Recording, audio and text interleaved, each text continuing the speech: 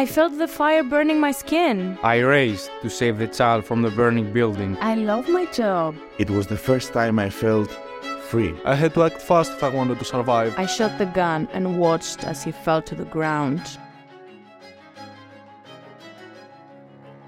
Welcome to another episode of The Echoes, the podcast series where we invite everyday people to share their personal stories. Today, we are excited to introduce two inspiring young women from Ukraine who are now, because of the war, living and studying in Greece. So sit back, relax and listen as we hear their unique perspectives and thoughts uninterrupted.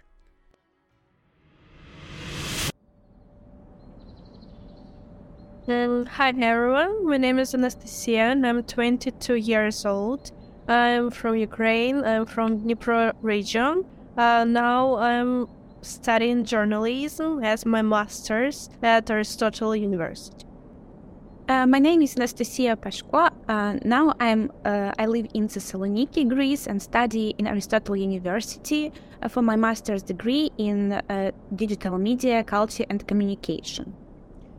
Before the war, I planned to live happily in Kiev, but everything has changed.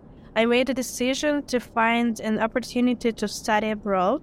I chose Greece as my destination country, and fortunately, I have got a scholarship to study for my master's here. As for me, I was already planning to study abroad during my studies in bachelor degree, but then the war started and I didn't consider studying in Ukraine as an option, and I was really lucky to meet Nikos Panayotou in the summer academy, and he offered us to study for the scholarship, to apply for it, and we were fortunate enough to get it. Greeks are much more relaxed and less worried than Ukrainians. But actually, I would say that Greeks and Ukrainians have a lot of similarities. And this is the reason why living in Greece, for me, it's not that hard.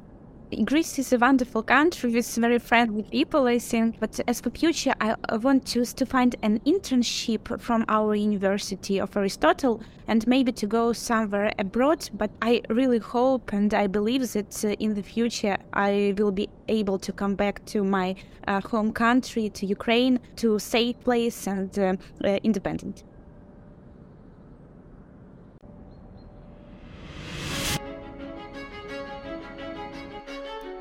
Thank you for listening to our podcast, where we share real human stories that inspire and connect us all.